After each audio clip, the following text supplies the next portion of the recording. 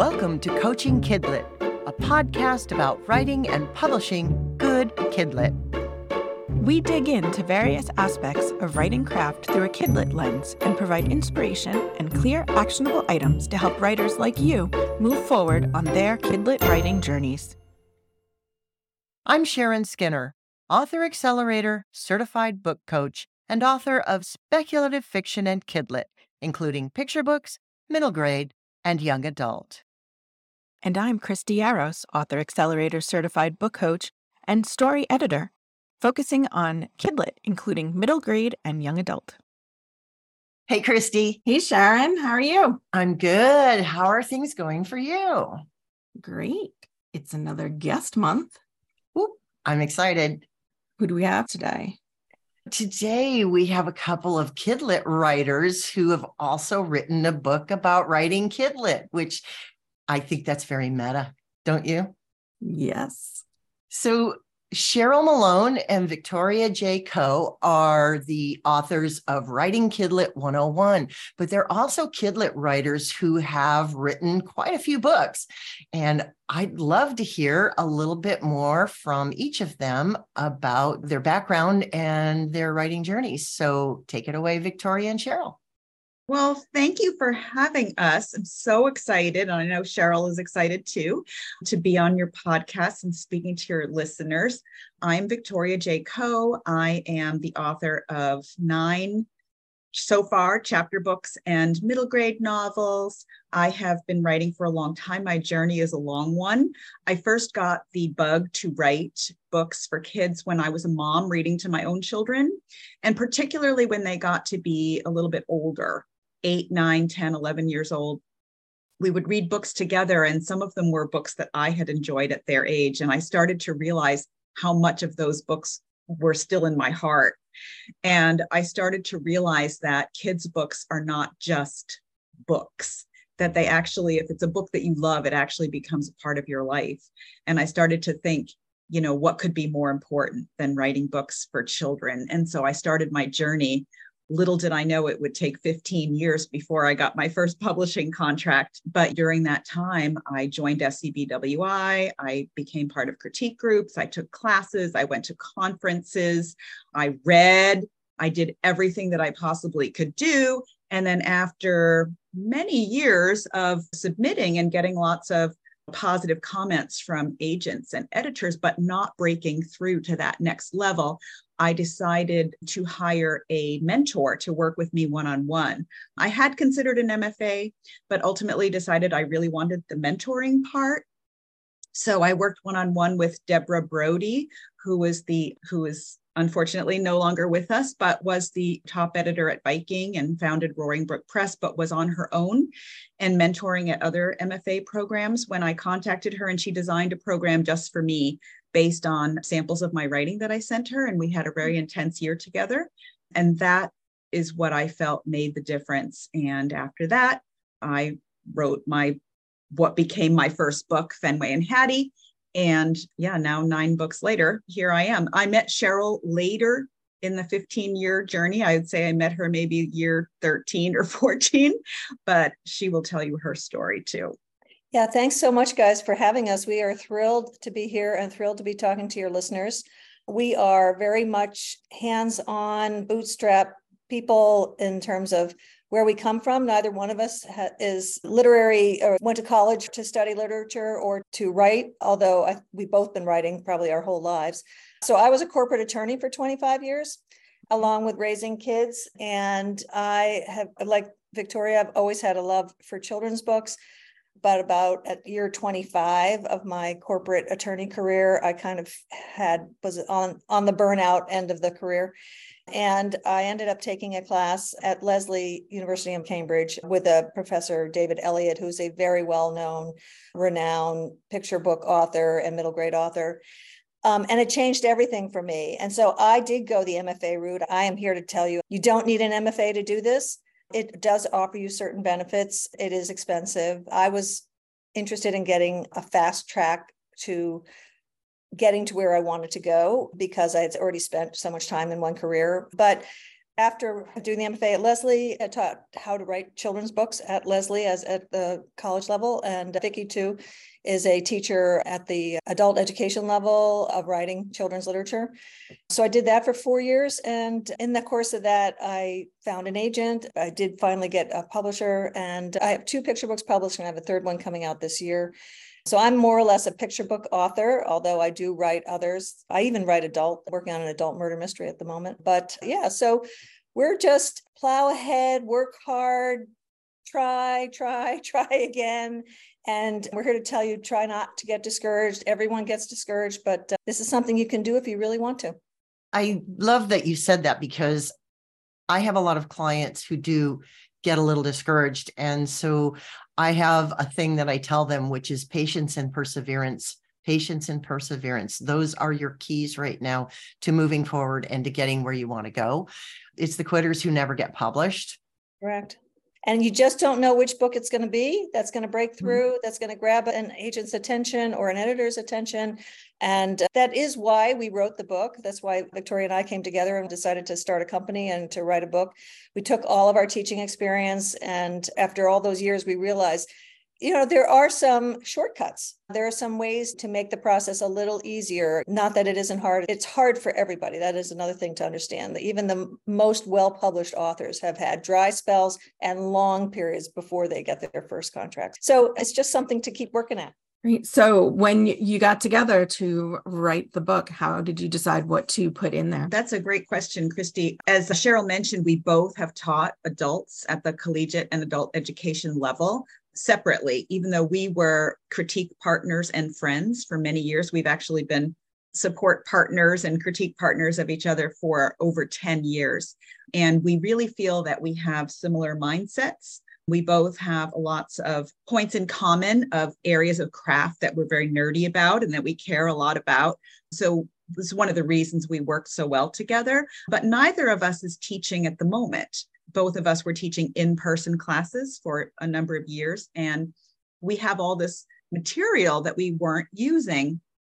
And last summer, we talked about writing a book together, really for all of those people that we used to see in our classes. Every one of them was different, of course, but there were many different backgrounds and experiences that we kept seeing over and over again in our students. And we decided we wanted to teach people the craft elements that we wish that we had learned back in the beginning, and maybe our respective journeys might have been a little shorter if we had, but we also knew that the types of people who came to our classes, despite the fact that they made room in their lives to come to an in-person class, were very busy. I mean, let's face it, most people who are writing KidLit have other jobs and a lot of times have family commitments or social commitments or responsibilities. And so we wanted to create something that was very accessible, but very practical, something like a class that you could do at your own pace,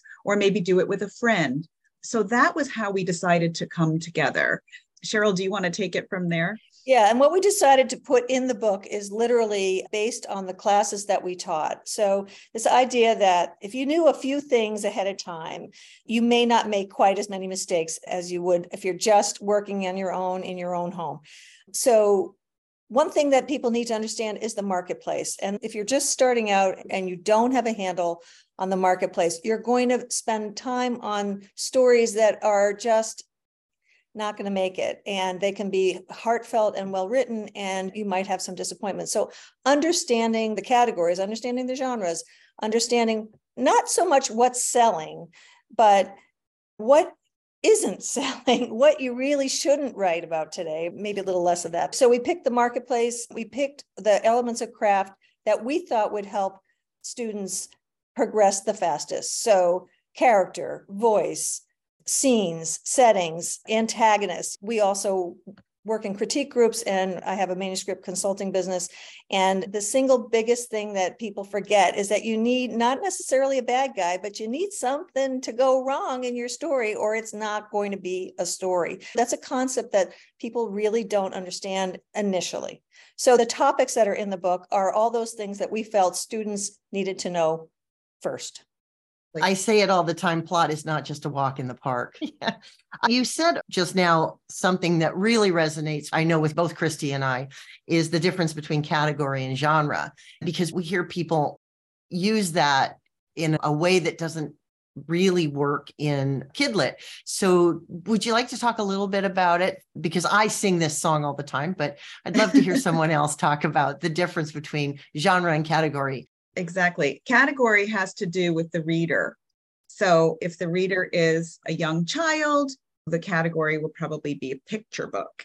And in our book, we cover picture book, middle grade, and young adult. There are other categories, of course, early reader, chapter book. Those lines are a little bit fuzzy from publisher to publisher, as well as adult, which is a category. We find in our classes, a lot of people who want to write for young adults don't know the difference between the category YA and adult. That's something that I think a lot of people who want to write YA don't know going into it. So genre has to do with the type of story. So whether it's historical fiction, it's fantasy, it's mystery, it's romance, it's humor, whatever, those are genres. And you can even have genres in picture books. So it behooves you to know the difference. So your picture book can be funny, it can be a mystery, it can be a concept book, like a counting book, an alphabet book. Those are all genres. And you said that people don't know between YA and adult, but I also get a lot of people who come to me through SCBWI because I'm the regional advisor here in Arizona. And I know that Christy hears this kind of stuff a lot. I'm writing for teens. Mm-hmm. And they don't understand the difference between YA and middle grade. Absolutely. One of the differences between middle grade and YA is the age group, as Vicki said, the age of the reader and what they're interested in reading in. To push on that a little bit, I know you write middle grade, but you also write chapter books. And you skipped over talking too deeply about early reader and chapter books in your 101. You went picture book and you focused mainly on novels, middle grade and YA. So could you talk a little bit about that choice? Yeah. Well, the honest reason is that's what we covered in our classes that we taught. We only did picture book, middle grade, and YA. But for practical reasons, I feel that chapter books and the early reader categories are so fuzzy. As I said before, they really differ from publisher to publisher, what might be considered an early reader. And believe it or not, my editor just told me a few months ago that they're now starting to call the younger age of middle grade chapter books. So it's really confusing. The way that we define it in the book, because we do mention it, is that a chapter book is very similar to middle grade in terms of the writing, but in a chapter book, it's a simpler story. So typically there is one plot line without subplots. And if it's a series, a lot of times you don't have the same type of character arc as you would in a middle grade novel. Some have no character arc. My chapter books do have character arcs, but they're not the same as a middle grade character arc, because in a middle grade character journey, you want the character to start out in one place and end at a different place where they're enlightened, they've grown, they've transformed. In a chapter book, it's more like they just learn something. So maybe they've learned not to judge people, or they've learned to be more open about something, or whatever, to try harder. It's something much more basic that a younger child who's maybe in second grade could relate to, as opposed to something more complex.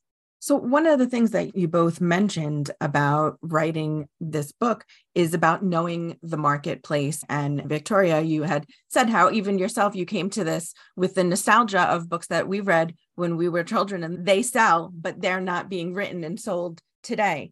And in the book, you have a lot of really great practical writing exercises, and a lot of them do focus on reading what's currently out there. Do you want to talk a little bit more about the use of mentor texts?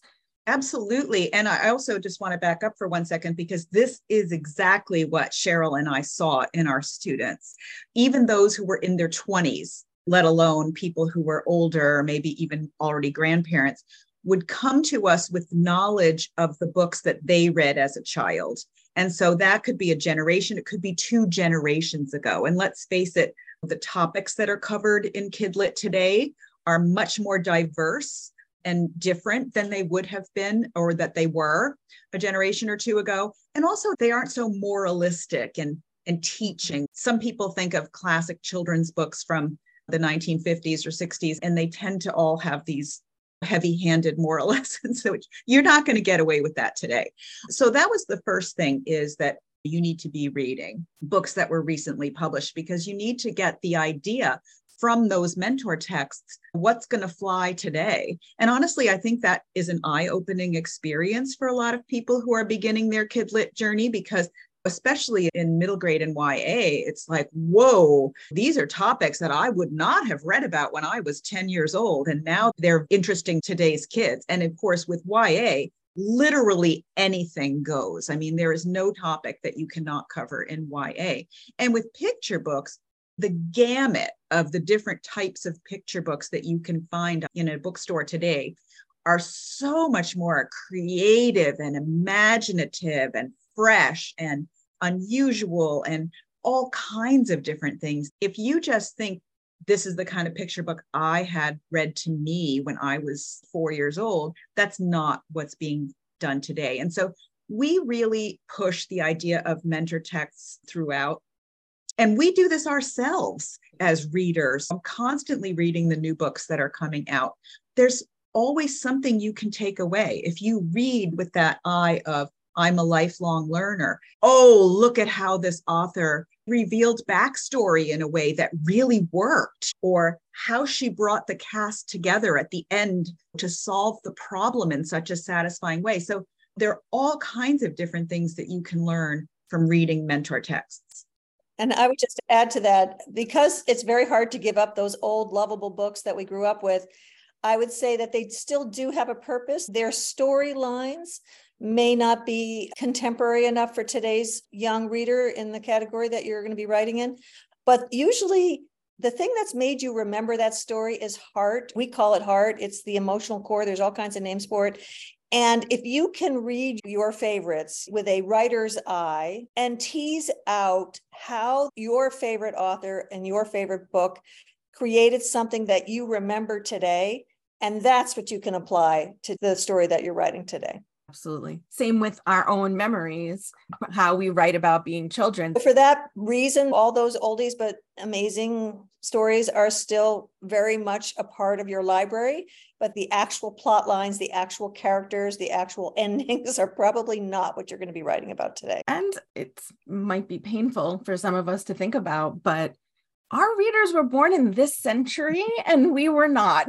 Yes, it's so true. If you just spend a few minutes with any child who's in the age group that you want to write about, and if you could find out what they're watching, what they're listening to, what their dialogue sounds like, you're going to find somebody very different than yourself. And so why would that person necessarily want to read what you read at that age? Yeah. And just to the earlier point about MFA, so I also have an MFA from Simmons. Sharon has an MA, and Victoria, what you did, personal MFA, very heavy on reading widely. I mean, that was half of my education in my MFA, was reading critically the books that were out there, and a lot of current books at the time.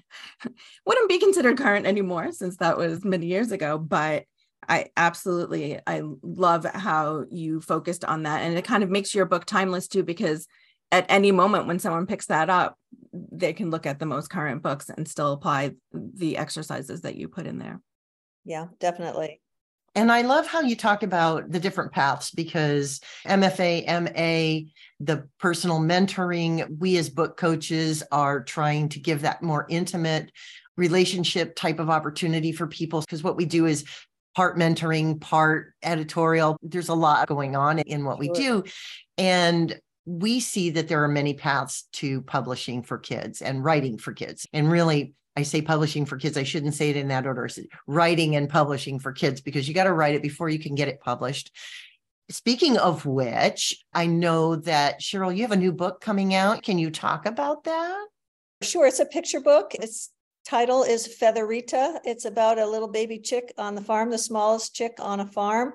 And needless to say, she gets into all kinds of trouble. There's a lot of chicken puns in the book. She's a plucky little chick, and she gets into all kinds of trouble. And I'm hoping the publisher will be interested enough to make it a series, but you never know. So we'll start with one and see how it goes. And Victoria, do you have any new books coming out? Yes, actually, I have a chapter book series that is in progress. So I have 3 books out in the series already. It's called Make Way for Fenway. The first 2 books came out last year, and the 3rd book just came out in April. It's called Fenway and the Loudmouth Bird. And the 4th book is coming out in October, and it's called Fenway and the Great Escape. Fenway is my character from my middle grade series, as well as from the chapter book series, and he is a Jack Russell Terrier. I want to jump off on that and have you talk a little bit about the difference between writing a singular book and writing series. You talked a little bit about the difference in having the character arc and things like that, but what other aspects are very different that you see? Yeah, so I've written 2 series, as I mentioned. So I have a 4-book middle grade series and a 4-book chapter book series. And in my case, they star the same character. So there are a lot of things that are the same, and that's not always the way it is. So some series, the story will continue. Like in Harry Potter, for example, you will see there's a large arc that continues over the 7 books. And then there are series where each story stands alone, but they all feature the same characters. And we grew up with a lot of those series, right? Like Beverly Cleary's series and Anastasia, Lois Lowry series, and all of those books. And those are still very popular today. Look at Dog Man, right? Those are all standalone books, but they're the same character. And that's what I write. So each book can stand alone and they don't have to continue. But there's a lot of things that are great about writing a series. And there's also things that are very challenging about writing a series because you have a built-in audience after the first book. And so you need to hit all the same notes in the other books because the reader is going to be expecting them. But it has to be different because it can't be the same story over and over. So in some ways, the world is already built. You already have your characters. You already have your voice. So there's a lot of things that are great about writing a series. But as I said, it's challenging to not repeat yourself. So in my stories, my character is a dog, and my stories are not fantastical. I consider them realistic because the dog doesn't understand language and stuff. He doesn't wear clothes or anything like that. He's an actual dog. So there's a limit to how much I can have him learn and grow. But then again, he is a dog. So he does have a change in every story. So in the first story, not to spoil it, but he's very attached to this girl, Hattie. He goes from the need to protect to the need to please. So that's his character arc in the first book. And so in every book, there's something like that. Then in the chapter book series, as I alluded to before, I couldn't really do the exact same thing, but he has one goal. Also, Hattie has a whole storyline in all of the Fenway and Hattie books. It's just that they're told from his point of view and his perspective and not from hers. So her story has to be inferred. And so in the chapter books, that's not the case. It's a simple story where Fenway has a goal. He wants to achieve the goal. And whether he does or he doesn't, the story resolves. And that is the plot. And he does learn something, but it's not as much of a transformation and it's not as complex as in my middle grade novels. And in those stories, it's the same kind of thing where each one stands alone, but they're all the same type of story. So you just mentioned perspective and point of view, and that is featured in your book. And Sharon and I both liked the way that the two of you talked about that in the book. You want to speak a little bit more about that? Cheryl probably has some things to say too, but I'm going to have to jump back in because this is like my number one passion. My whole life is point of view and perspective. I have been fascinated with perspective since I was a kid, and I got that through reading books. And specifically reading books from animals' perspectives, because that was something I was very into. And I didn't think I would grow up to write a book from an animal's perspective. It just came around that way eventually, because honestly, it is very hard to do. And so when I first started that 15-year journey, I thought, whoa, there's no way I'm even going to try that. But I think that it's fascinating, even for a young person, to know that your own perspective isn't the only one out there. Let's face it, that's something all of us need to keep working on. And so I think reading books from other perspectives, whether it's an animal or whether it's a character or a person who lives in another time period than you, or a different country, or has a different background from you, are fascinating ways of exploring perspective.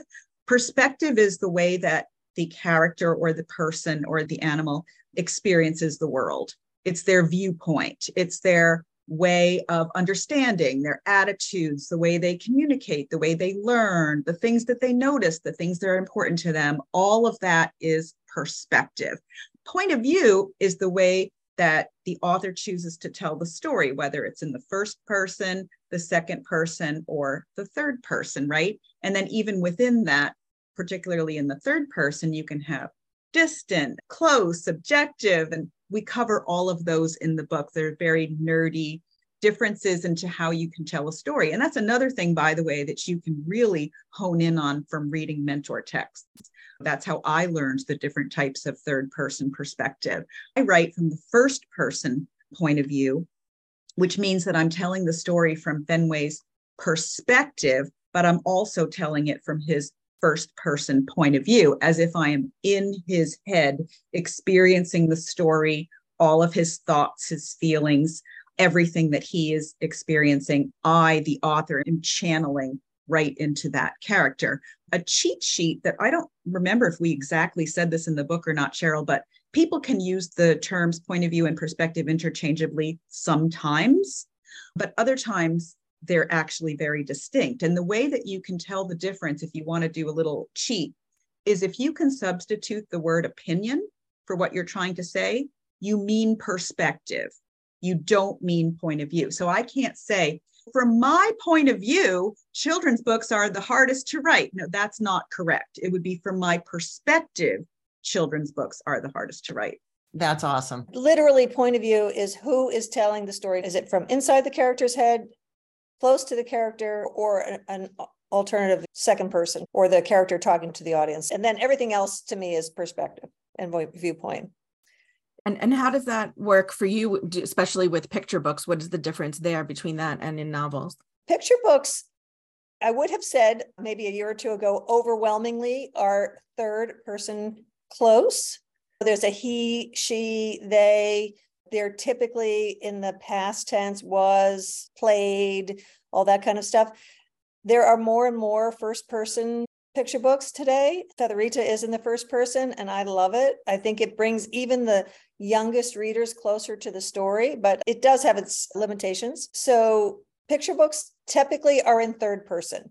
There's a whole group of picture books that are in the second person. Mo Williams, all the wonderful Pigeon Don't Drive the Bus, and a lot of the meta fiction picture books are in the second person, where the author or the character are talking to the audience directly, asking them to participate in the story. So everything goes is what it is in picture books, as well as middle grade, as well as novels. And with Elephants Walk Together, what is that? Yeah, so that's actually a little unique. And so the same with Dario and the Whale, which is my first picture book.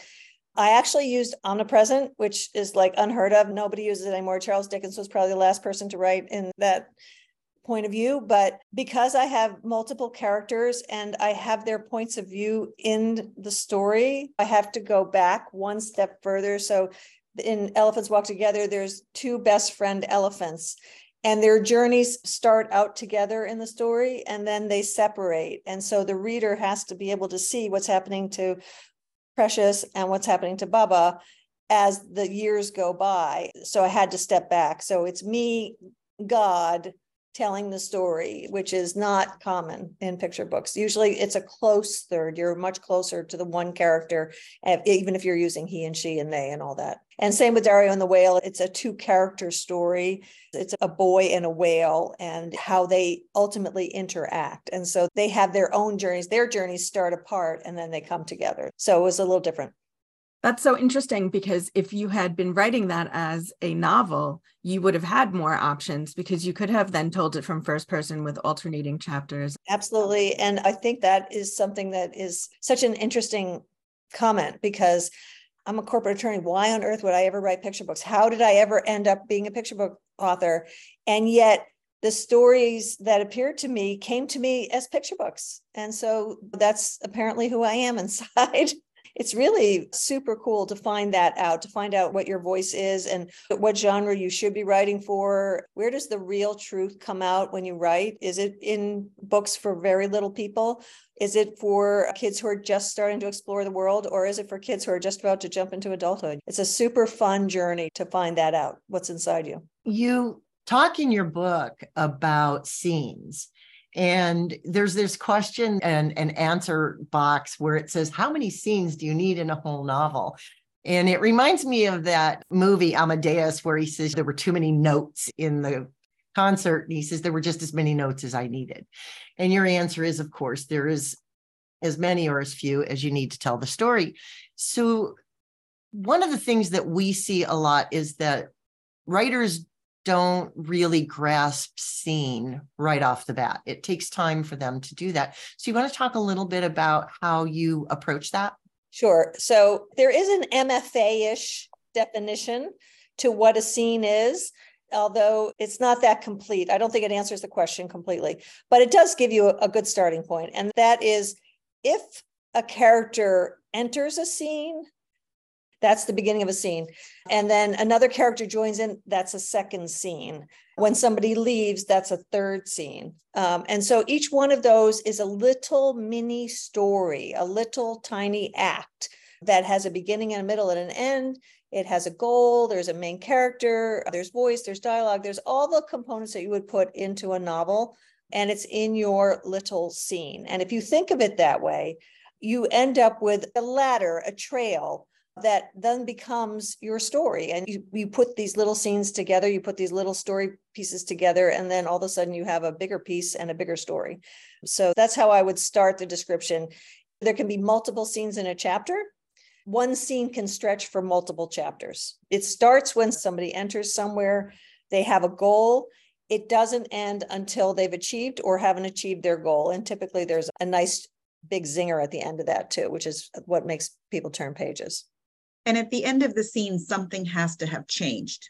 If nothing changes, it's not a scene, or you don't need it in your story. And that's something that we have seen over and over again when we were teaching, because we would always have a workshop component of our classes where our students would submit their work. And it was the number one most common thing that we would see is that it wouldn't be a scene. Like, the character doesn't have a goal. The character's just kind of like going through life.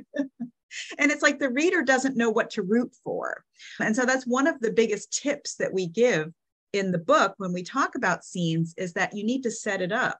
So the reader needs to know, where are we? What's going on? Who is there? And most importantly, what does the main character want? Because if we don't know, as I said, the reader doesn't know what to root for. So you want the reader to be invested and engaged, and the reader is going to be rooting for something to happen or not happen in that scene. And then, of course, you're always going to have surprises. Things are going to go wrong. It's going to be unexpected. You're going to have a twist. There's always going to be conflict.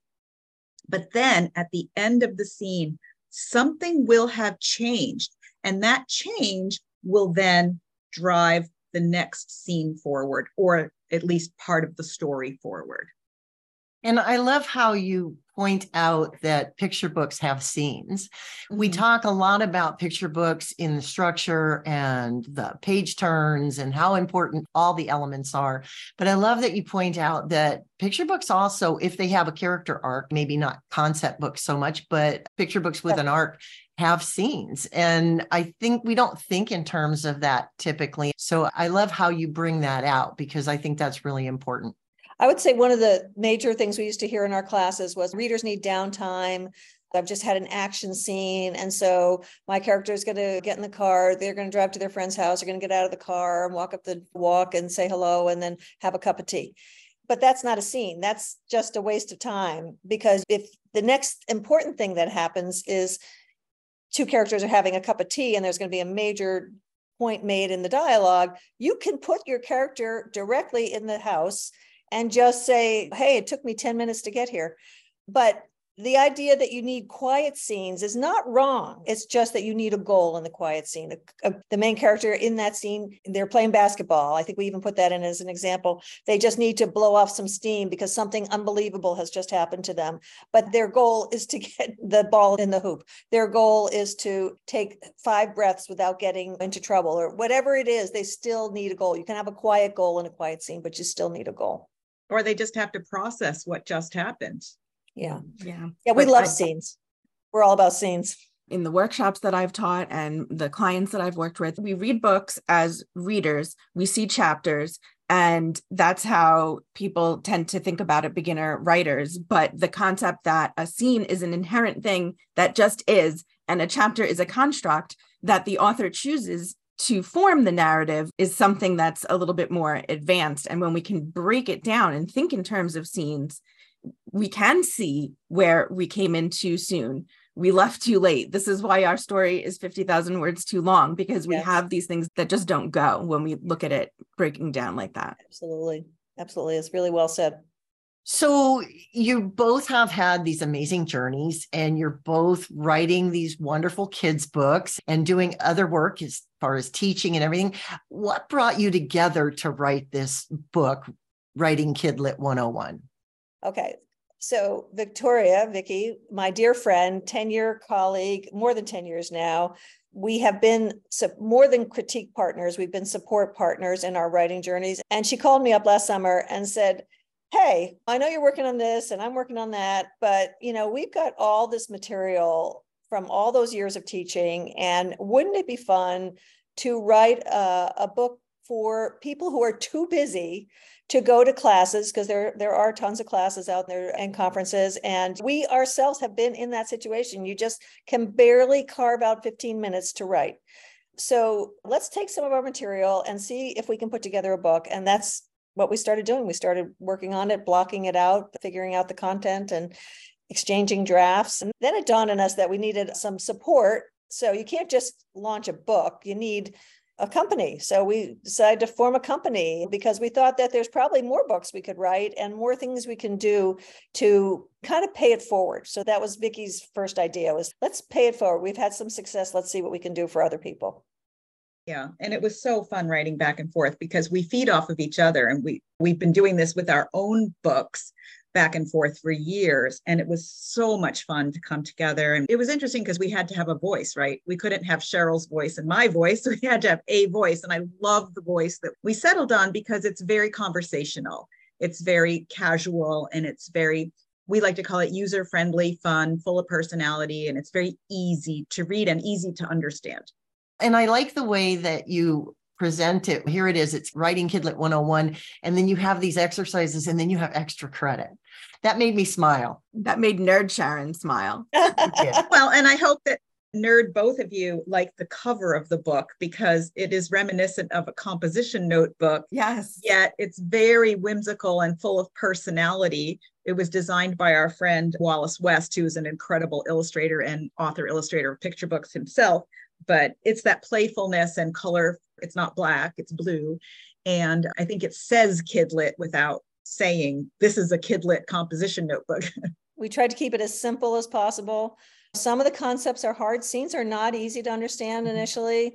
The whole 3-act structure, which we talk a little bit about, is not easy, but there's blocks where you can just read the succinct version of what we just said, and then all the different extra credit and calls to action. We wanted KidLit to be fun. It should be fun. That's the whole point of KidLit. You're not writing KidLit to bring anybody down. It's to make a contribution. So that's what we hope the vibe from the book is.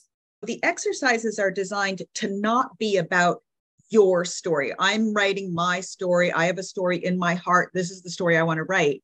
We want you to learn the concepts and the craft and the skills. And so we've used hypothetical examples in our exercises because we just want you to learn whatever aspect of craft we've just been learning about. So whether it's voice, whether it's dialogue, whether it's stakes or motivation or whatever, we want you to get it. And I think that with our own stories, especially when we're beginning, we're so tied to this is what I had in mind. This is what I want to do.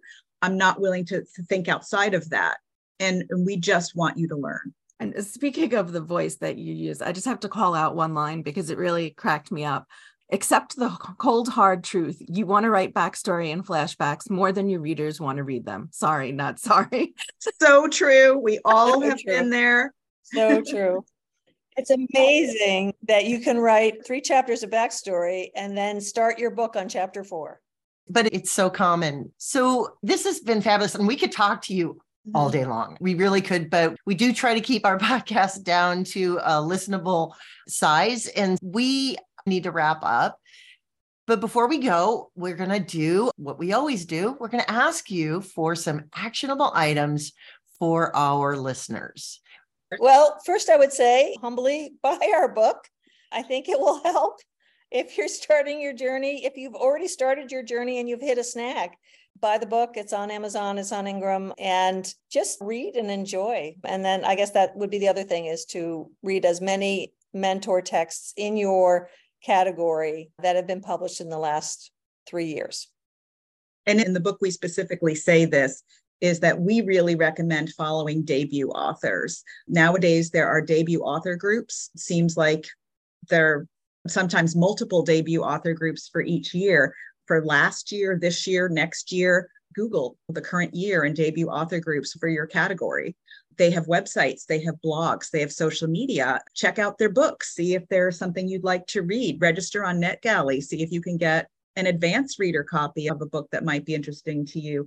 Read their interviews that they're doing. They're all doing promotion. See what you can learn from them. And the reason we suggest debut authors is those are the people who've broken through the competition in today's marketplace. They are usually not celebrities. They didn't have platforms. They're not already award-winning authors, and they did exactly what you want to do. So see what you can learn from them. And then the other action item that I would say, because I really also love the motivation side of teaching. It's not just about learning skills, but also about, let's face it, we all get in our own way sometimes. We all have doubts. We all have frustrations. And so I would suggest writing a letter to yourself. I've actually done this. Just be really honest. Why do you want to write KidLit? What's important to you? Why do you want to do this? And then also your strengths. What do you feel you're good at? Remind yourself of your positives. Then be honest about what some of your weaknesses are. Maybe there are some skills that you just really need to work on. You've heard it over and over again in feedback. Or maybe you lack support. Maybe you really just need a good support system. Or maybe you are your own antagonist. Your self-doubt is getting in the way, or maybe you're putting up obstacles. Brainstorm how you could get over that weakness. What could you do to change that? And then set a goal for yourself to do it. Maybe think of a reward you could give yourself at the end for doing that, and be kind to yourself. I think that that emotional part of a writer's journey is equally as important as putting in all of the work and practice and learning into writing your book. I love that you said that. And I know Christy's going to know what's coming out. I love knowing your why. It's such an important aspect of what I feel in the world, knowing our why. And we ask that question of all of our clients: why you, why now, why this book? We ask why a lot. So I love that you started with that, but I also like that you talked about the strengths and weaknesses. For my actionable item, what I would like, and I'm going to shamelessly steal this out of your book, it's one of the exercises that you have in your book, and it is taking a current, newer published book and an older published book. And I think in the example that I saw, you were mostly talking about picture books. You could do this with chapter books. You could do this with middle grade. And you put them side by side and you look at them and you look at what the differences are, the older versus newer, and maybe try and suss out why an older book might not get published today. And I think I took 2 of your exercises and kind of squished them together, but I think it's such a great way to look at what's going on in the publishing industry and where we might want to set our targets. I love that. When I was in my MFA program, Anita Sylvie was one of my professors, and that was our project for the semester, was to take an older book that had been published and write an editorial letter to the author explaining what they need to do to bring their book up to date for today's marketplace. And I chose Lloyd Alexander, and it was pretty fun telling him some of his phrases were outdated and the way that he wrote things. But I think that's a great exercise. So for my action item, since we have such wonderful guests here with lovely books, is an easy way for any of us to support our authors is to leave reviews. So I will go and leave a review for Writing KidLit 101, a self-guided course after this, because I appreciated this. And even though it's called 101, I definitely think there are things in there that all of us can learn from. So thank you so much for sharing this wonderful book with us and for coming and talking to us, because our why is showing people how KidLit is different from adult books and why it's such a fabulous industry to be in. It's been great having you here. You've shared so much great information with our listeners. It's been fabulous. Where can our listeners find you? I'm at victoriajco.com. My last name is spelled C-O-E. I'm on Instagram and Twitter at victoriajco. Cheryl and I have a website for our business, which is called Write On Productions. It's W-R-I-T-E on productions.com. And Write On Productions is also on Instagram at Write On Productions. And I'm at CherylLawtonMalone.com and on Instagram at Cheryl.LawtonMalone and Twitter at Malone Lawton. It's a little confusing, but you can always reach me through my website. And we will have those in the show notes, as well as a link to where they can get your book. And thank you again for being here. It's been a pleasure. Thank you for having us. We're both so grateful to connect with both of you and to have this chance to have this wonderful conversation. Definitely. Thank you very much. Thank you. And thank you, everybody, for listening. Bye. We hope you enjoyed this episode of Coaching KidLit, a writing and book coaching podcast for writers who want to level up their KidLit writing game. For more about us and to discover what a book coach can do for you, check out coachingkidlit.com and follow us on social media.